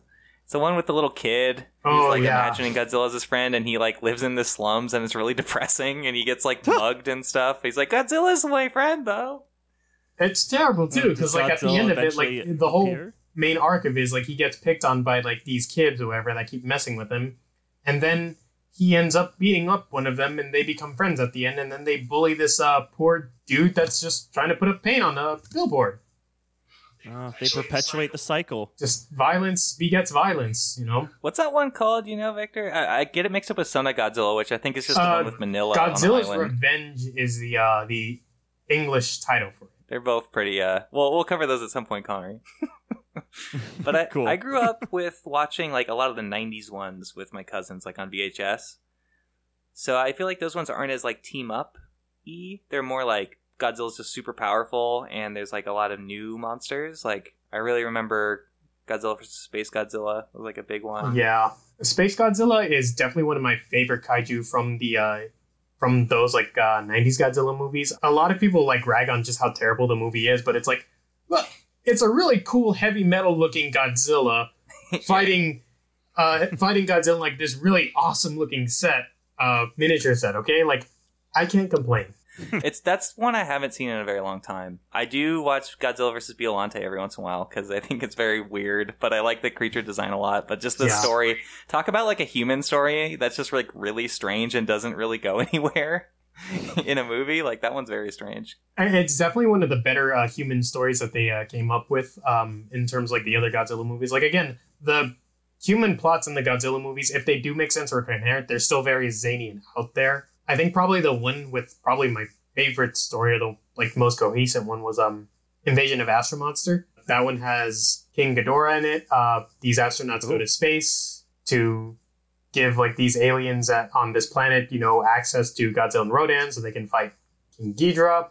Turns out it's a plot where basically they just control Ghidorah and he attacks all of Earth for them, and then they have to get Godzilla and Rodan again. It's fun, and like the humans in that story, like, there's a coherent plot to it, and the interactions between the actors are actually really cool. Is that the one where they fight on the moon, or is that the one after? That's the one where they fight on the moon, yeah. Okay, yeah. Because there's also like like King Ghidorah attacks or something like that, or no, all monsters attack. All out attack. All monsters, all out attack. There's destroy all monsters, but then there's all monsters attack. I think I like that. I have a really dorky DVD cover in my head with that, with like every monster like coming down on Godzilla, who's just like standing there, center frame, his back to us, being like, "Rah!" I think that's actually what the poster for that movie is, so you're probably not far off. Oh, I'm thinking All Monsters Attack is the one with... Oh, no, yeah, no, All Monsters Attack is the other one with the kid. That was the other name it went by. Destroy All Monsters is the one with all of the monsters. Toho thought it was going to be the last one they were going to do, and then it turns out that wasn't it, so... Yeah, it gets really convoluted, but that's just the American ones. Like, at least the Japanese one is just called Gojira, Minira, Gabara, because those are or Gabara, those are like the three monsters, and Gabara is just like this cat monster that makes like a really weird sound, just like wah! And it's like an imaginary Wario. creature that Manila fights off. It's imaginary. I mean, the whole thing's like because the kid's imagining it because he has a terrible life. Yeah, he's just imagining his adventures on Monster Island with Manila, Godzilla's kid, and just standing up to this bully monster. Jeez, that is upsetting. Yeah, it's pretty painful. It's pretty cringe. Grim. Even for Godzilla standards, it's pretty cringe. But speaking of Monster Zero, they say that a lot in this movie. They do. They do. They say Monster That's Zero. That's an Easter egg I like. Is that a reference to something? Because I'm completely blind. You guys are the masters here. Yeah, that was like the original name for King Ghidorah or Ghidra and everything before they figured out who it was, right? Mm-hmm. Victor? That's like... Yeah, in Invasion of Astro Monster, like the aliens introduce the astronauts to this monster that's terrorizing them. They call Monster Zero, and it turns out, oh hey, that's King Ghidra. like, yes, on your planet you give them names. Everything is numbered here. This monster is 0. I love the English dub so much. Everything about it is just awkward and weird, but I love it. Yeah. I more often than not, I've just watched Godzilla movies with English dubs because, like, they're very easy to watch while I'm doing something else. Mm-hmm. I've only seen the Japanese version of the original film, but I try to watch when I can, like, them in Japanese, because usually they just, like, the performances are better, because the dubs are always just so strange. They're and, so like, weird not good, and usually. campy, yeah. But sometimes it's fun. Yeah. Those are the ones that I got introduced to when I was a kid. Like, the first Godzilla films I watched were, like, the older Showa era films. So, Ghidorah the Three-Headed Monster, Godzilla vs. Gigan, Mechagodzilla, Son of Godzilla. Like, I watched those on VHS, and those are kind of, like, the dubs were the ones I kind of, like, got introduced to. And then from there, everything just kind of, like, snowballed, so. Victor, do you think we're going to see Mechagodzilla in Kong versus Godzilla? We are definitely going to. I have absolutely no question about that. Like, there have already been kind of like a fan, like other like diehard Godzilla fans have already broken down the trailer enough to a point where like there's totally going to be some sort of like a Mecha Godzilla or Mecha creature that they create. So I would not be surprised at all. Like to see that. Do you think that the Godzilla Kong is fighting is like a skinned version of Mechagodzilla? So like when he hits him with that hammer, it's going to reveal like a mechanical monstrosity underneath? I have a feeling that's what it's going to be, although I don't want it to. I'm also very content with the idea of Godzilla actually just being a straight up bad guy. Ooh, interesting. Well, because that happens all the time. Yeah, the thing is like even like the films that Tyler was talking about, like the 90s films, like Godzilla is usually the antagonist to the human beings in that film, and he just so happens to fight all these other monsters that show up and end up being more of a threat to humanity. So it's just like circumstance that he's not like annihilating all humankind because something else. Exactly. Like at this point, my personification of Godzilla is this: he loves the planet and will fight tooth and nail for this planet that he lives on. He could care less what happens to humanity, because more often than not, humanity's kind of the cause of everything that goes wrong in these movies anyway. So yeah, he's like a big cranky, sleepy guy that's just like, stop doing this. Stop it. I hope it's not like I just hope for Godzilla versus King Kong, it's not like a mind control situation, because I think that's the dumbest thing where I'd be the most probably pissed off about. That's also another theory that's come up as well too. Like it's some form of like maybe like a mind control why Godzilla's been attacking all these other people. Which again, that's also not the first. That wouldn't be the first time that's happened in like the Godzilla movies. Yeah, I wouldn't mind, because you see that all the time, especially with the aliens. Like more often than not, Ghidorah is just controlled by some sort of aliens. And I think it just seems like the obvious answer to me, and I'm like, I don't want to see that. Give me something that's a little different, because mind control is just like obvious. Yeah, the original Mechagodzilla. What did I just say? Mechagodzilla. Yeah. Not Mechagorgonzola. Mechagorgonzola. Robot cheese. I think the first one is built by aliens also. Jeez. So one thing I do like a lot about this movie, like, and it's kind of just a hindsight thing, is that yes, King Ghidorah is in it, frozen underneath, like that. I like how they introduced him, and that there's no mention of like actual aliens in this, or there's any aliens in it. Yeah, because the aliens in the Godzilla movies are mostly just like, they're either dressed as people, you know. It's like, well, I think it's Godzilla versus Gigan, where they're like insect people, but they're under disguise. That's pretty fun. But overall, it's like they're just humans with funny suits, you know. So I'm glad they didn't do it, because it'd just be too much, I think, for this movie.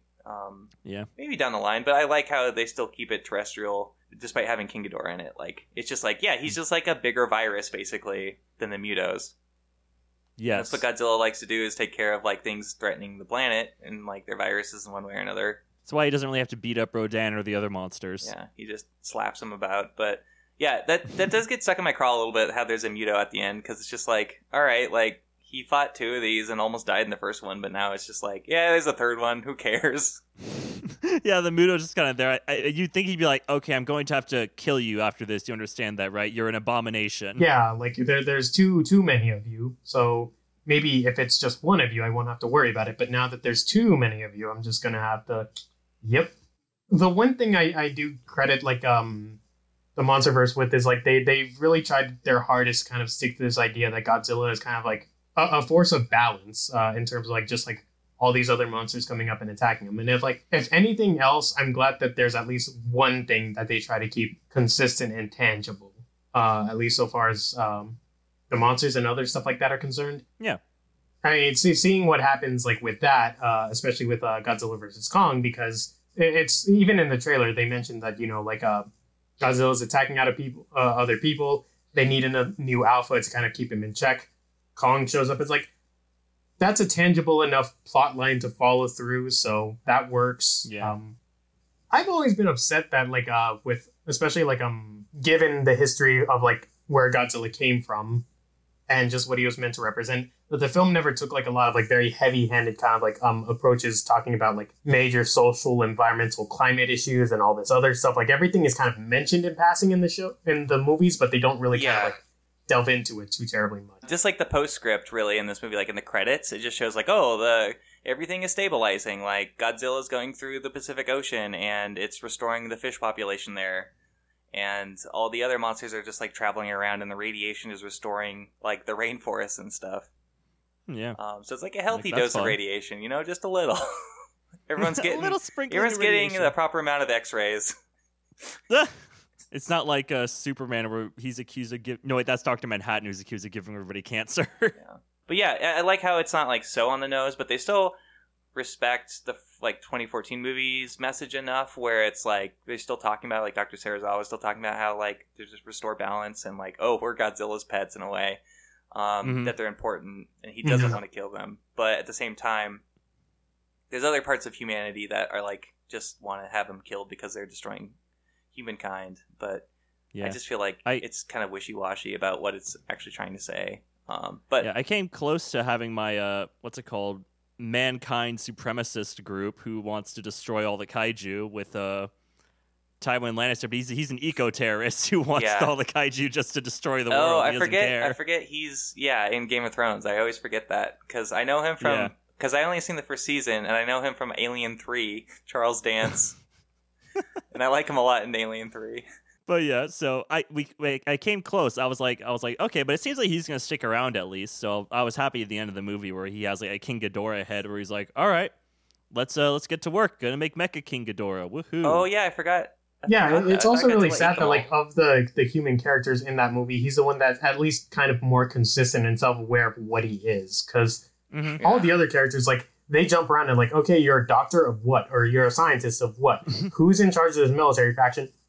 Charles Dance is the bad guy, or he is a bad guy. Yeah. He is an eco-terrorist, and he's consistently terrible, or he has a consistent message that he carries through. When all the kaiju show up and destroy the world, he's like, "Good, I'm happy." Nature, because ultimately, it is what he wants. It's just that Ghidorah is controlling everything. Yeah, and soon enough, he'll probably be the one controlling Ghidorah. Is he going to be in the third one? I don't think he's going to be in the third one, unless they're going to fight Mecha King Ghidorah in this one. I'm trying to which would be interesting. I feel like the director Adam Wingard talked about how he wanted a clear winner of Godzilla vs. Kong. So just talking about that, it's just maybe it is simpler than we were thinking it is. That there's not a third outside force. Even if there is Mecha Godzilla, there's not an overall baddie that they have to team up against. Although that'd be pretty rad for them, kind of playing off each other, be really cool. I feel like they also might just want to play this one safe because King of the Monsters didn't make very much money at all. I guess so, yeah. Compared to what they had working with and getting into, it wasn't a huge, gigantic return. Which the budget was around 200 million, I think, and they made 330 million worldwide. And I was just looking at the box office for Batman v Superman, and that movie made 830 million. And for a movie to really be seen as really successful nowadays, the past 5-6 years is making over $1 billion. That's just being successful, I guess people pay a lot to watch someone drink grandma's iced tea. Peach tea. Granny's lukewarm, Granny's overly warm peach tea. Well, I think even that's probably going to change a little bit more now, especially with COVID going on. Streaming has kind of been the big indicator of a success. So it's I feel if the box office was kind of the initial way to measure kind of the success of a film, then with everything going on now, it's it's going to be interesting to see just how they kind of take that into account in terms of talking about financial success for a film. Because realistically, we're probably going to be in this situation for quite a while. So that'll be like a new kind of like interesting new kind of like thing to take a look at as far as like kind of just like success of a movie in the long term, I guess. Yeah, I guess they're gonna have like a staying power kind of meter almost, with like it making residuals and stuff like that. Yeah, like I was almost concerned that there wouldn't be a sequel to this, considering like how it didn't make a whole lot. But I'm glad that we'll get at least one more. Yeah. See what happens after that. Mm-hmm. I'm sure there'll be. Exciting. I think they're already working on another Japanese one. I might be wrong. A sequel to Shin Godzilla? Oh no, I'm getting it mixed up with Shin Ultraman, I think. Yeah, there's an Ultraman? Ultraman movie that's coming out in a little while, and that's gonna be different. Like, I was a huge fan of like the Shin Godzilla, like Toho's like last Godzilla film. Honestly, it's probably my favorite Godzilla film, like in more recent years, just because it goes back to kind of like old school, kind of like 1954 evil Godzilla being as like mankind's reckoning, basically, you know? Mm. Yeah, I definitely need to go back because that's been mentioned, I think, every episode so far. Because I only saw it in theaters, like when it came to the US, like 2017 or something. And I did like the concept of Godzilla a lot, like the themes and everything, and like how it's you don't even know it's Godzilla in the beginning. It's just like, what is this gross fish thing? And then it becomes, but it's just like I felt like all the bureaucracy stuff is like, okay, I get it. Like you don't need to keep going with this, and it ends up like feeling like a little fascistic to me, like the main character and everything by the end being like, oh, we don't need any of this government and everything. But I need to rewatch it because I probably just had too strong of like a gut reaction, you know. But I liked the design of Godzilla and stuff a lot in it. I mean, with me, it's like, you know, weirdly enough for me, like politics and kind of just like just satire and all the other like monster stuff, like they go hand in hand for me. So yeah, that whole first half hour where it's just like these different bureaucratic offices just trying to go from board meeting to board meeting, figuring out what to attack on or what to kind of like act on, and oh my god, who am I answering to? Meanwhile, Tokyo's being just demolished. Like that was just beautiful, brilliant satire to me, and I loved it. But yeah, they need a strong hand. They need a Donald Trump to fight Godzilla. Oh god. Yeah, I'm weeping. Everyone always talks about in these movies like, we'll have the military destroy them. I'm like, you can't even take one down. What makes you think you can take down all of them? Ooh, I do like a lot that Godzilla, like all the jets fly with Godzilla to go fight King Ghidorah. Yeah, that's pretty rad. That's a really rad visual. He's like running. He's like, I have jets now. And by comparison, I'm thinking about, what was it, Spider-Man 2 or 3, where like Spider-Man hops in front of like the American flag. Oh, that's the end of the first one. Yeah, it's a lot. Yeah. Mm-hmm. It's that app post 9/11 imagery. Nice. Nice. Is there anything else that you all want to mention about this movie before we wrap it fine. up? Let's do like. Do you have a game, Tyler? I'm curious because you mentioned on our Insta thing we were talking. You have like a perfect game for us. Oh, frick! I totally forgot what it is. I knew you would. Let me go back in the notes. But all right. I like that the Blue Oyster Cult remix in the credits. That's always really cool. When they Serge Tankian just like unabashed, yeah. like this is fun. Like, yeah, thank you for having fun with this song. Yeah, that was great. I am looking up what this game was, and I can't remember. So you're just typing up game? No, Godzilla ? In no, Google? Going back to our conversation. You guys keep talking for a minute. Victor, okay. Do you agree or disagree that King Kong should have a giant handgun in Godzilla vs. Kong? Look, he already has like a gigantic Thor-looking hammer. Like, I wouldn't be surprised if they gave him like a giant Godzilla hand cannon or something like too. It's like the power of opposable thumbs. With like giant 9mm bullets, but I guess it's like 900mm bullets. I think I mentioned at one point, but like there's a meme I saw of like Godzilla saying like, "Is that a monkey?" And then Rodan says, "He's got a gun!" And then, like, it's just Kong with like a big gun going, "Ah!" No, what's gonna happen is Mechagodzilla shows up. He has like a gigantic gun like on his shoulder for whatever reason, and then Kong just rips the gun out and just fires at Mechagodzilla and Godzilla with the gun, and that's how he wins. That's pretty rad, honestly. I'd be pretty okay with I that. would I'm a huge Godzilla fan, and I want Godzilla to win this title fight. But if that's the way that Kong wins, I won't be mad because, yes. Yes, I feel like Mechagodzilla won't so much be like maybe that he won't be the thing they team up against, but he'll be like the embodiment of someone throwing a chair into the ring, where both monsters will use him to different ways to like hit the other as hard as they can. Is he with you? I thought he was with you. I thought. Where did that come from? Come on, Tyler. Classic Batman versus Superman stuff here. Do you think that Matthew Broderick will have a cameo? This is a question from Jacob Padilla. Do you think Matthew Broderick will have a cameo in Godzilla vs. Kong? Oh, this is the game? There's no game. I forgot. Oh, okay, that's a bummer. I will wager no, because I don't think they respect one of the Godzilla movies I like enough to do that. I think I would rather see Leon the Professional have a cameo in that than Ferris Bueller. Just saying. Yeah. Jean Reno, bring that crazy Right. Frenchman back. Just let's see what he does when he goes up against Kong, Mecha, Godzilla, whoever the bad guy is going to be in this movie, apparently. And then Gary Oldman just screams, "Everyone!" Tyler, do you think Matthew Broderick will be in it? Yeah. Yeah.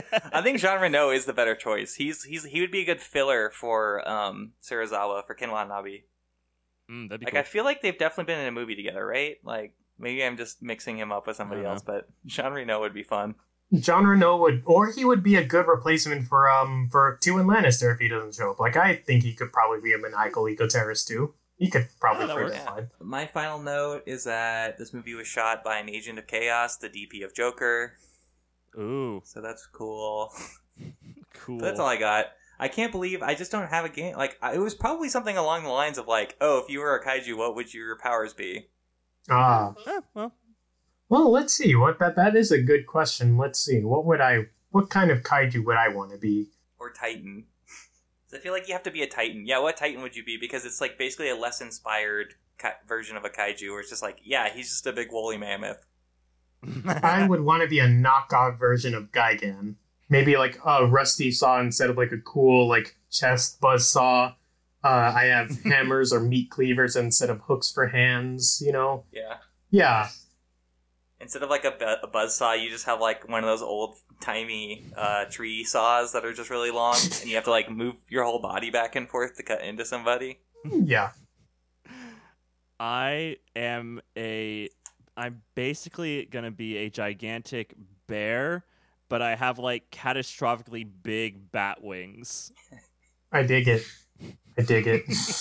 I would be a big. You know what? Can I add something? No. My fur is actually porcupine quills. There you go. Nice. Yeah. Nice I would upgrade. be a giant sentient broccoli. That's good.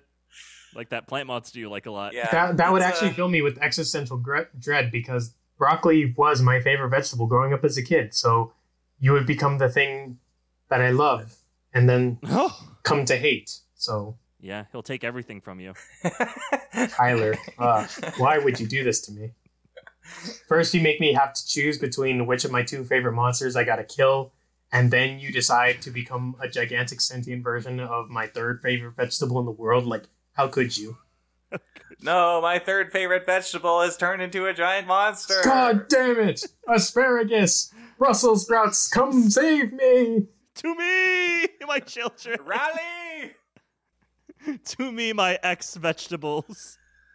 See, now I want to see a film about giant sentient vegetables just beating each other, and That's probably just like a Okay. VeggieTales episode when they like do that whole Yeah. thing, and then at the end, like the broccoli comes by and says, "You see, none of this could possibly be real.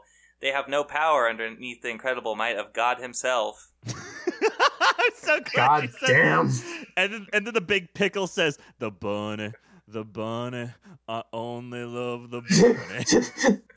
And there's a wonderful parable about Shadrach, Meshach, and Abednego. Wow. Yeah, Do you guys like my Old Testament Bible references? yeah, it's good. I'm going back to church school as a kid, just suddenly revisiting that. I think that was the only time I ever actually watched VeggieTales was in church school, so there's that. Yeah. I feel like we've covered everything we can with this movie, up to and including VeggieTales references. Yes. Victor, what do you have to plug? Don't really have a look. If you want to see or hear any kind of a rant, just follow me on Instagram and Twitter. The Kaiju Sleeps. Hey. I just share random stuff. Occasionally go on political rants, if that's your thing. And he's talking about the good politics, not the bad ones. Yes. Victor is a far-right extremist, and... No! No. Already being painted in just the worst image possible. He loves Cara Dune. Oh, God. Oh. He said she's right. I lost my appetite. Oh my God, man. Tyler, why? Sorry, I'll send you a head of broccoli as condolences. It's just just putrid broccoli just mailed to me at my door as a way to console me. So follow Victor at the Kaiju Sleeps. For the best kind of politics, the good politics, the ones you'll probably agree with, the right ones. Not the right ones, but you get it. You get it. I'm not a fascist. Thank God. No, he's not a fascist. Basically, I feel like we say he's that. He's not a fascist, comma basically. He's not a fascist. Basically. Basic fascist. I mean, basic. Oh God. The right politics, as in he thinks Godzilla's gonna win. I think Kong's gonna win with his big handgun and pinstripe suit. Opposable thumbs are a very strong thing to overcome, admittedly. So we'll see what happens, man. Yeah, I'm still on the fence. If they're painting Kong as the hero, then I feel like Kong will probably win. But if they have I don't know. I feel like Kong might whoop his ass and they have to team up to do something. I feel like Kong's going to really beat the shit out of Godzilla in this one, just based off the trailers. Yeah. Well, like I've said before, it's the friends you make along the way. That's all that matters. Connor, what do you have to when plug? Gigan comes... If you enjoy the sound of my voice and you also enjoy tabletop role-playing games, you should check out Starship Impala. It's an actual play RPG hosted by myself and 4 other amazing friends, several which have already been on this show. You can find us on the Apple Podcast Network or on SoundCloud. Tyler, what do you have to plug? Excellent. Follow me at Miami Vice on Instagram and Twitter. Mostly my Instagram for photos that I take, photo shoots that I've done. If you want to check that stuff out, and sometimes I'll, share memes or something. Yeah. Follow us on Instagram at Franchise Pod, where I do share memes, lots of memes. You expect a lot of Godzilla vs. Kong memes, because there's been some real juicy ones that will now be a month old. But they're good. So check us out on Instagram at Franchise Pod, on Twitter, on Facebook. You can find us. Email us at thefranchisepodcast@gmail.com. Email us who you think is going to win. We'll read it out. Tell us your reason why. Let's see if someone does this. Don't tweet at us. Email us. Yeah. Mail us a head of broccoli with Sharpie on it that says Kong or Zilla. Let us know. That's the only way to do it. We don't have a P.O. box. You figure it out. Thanks for joining us once again, Victor. Thank you very much for having me. This was a lot of fun. Yay. And until next time, I don't know. Someone use an oxygen destroyer on me, am I right? Am I right? Oh, wow. Good thing he's on our side. I'll give you some broccoli, Tyler, okay? You don't have to go that far. Just be happy. Have fun. Eat broccoli. And on that note, we totally forgot to talk about how Godzilla goes Mega Nuclear Spicy Boy, and it's really cool. I said he goes Plus Ultra. Oh, yeah, you're right. Goodbye, everyone. Bye-bye. Goodbye.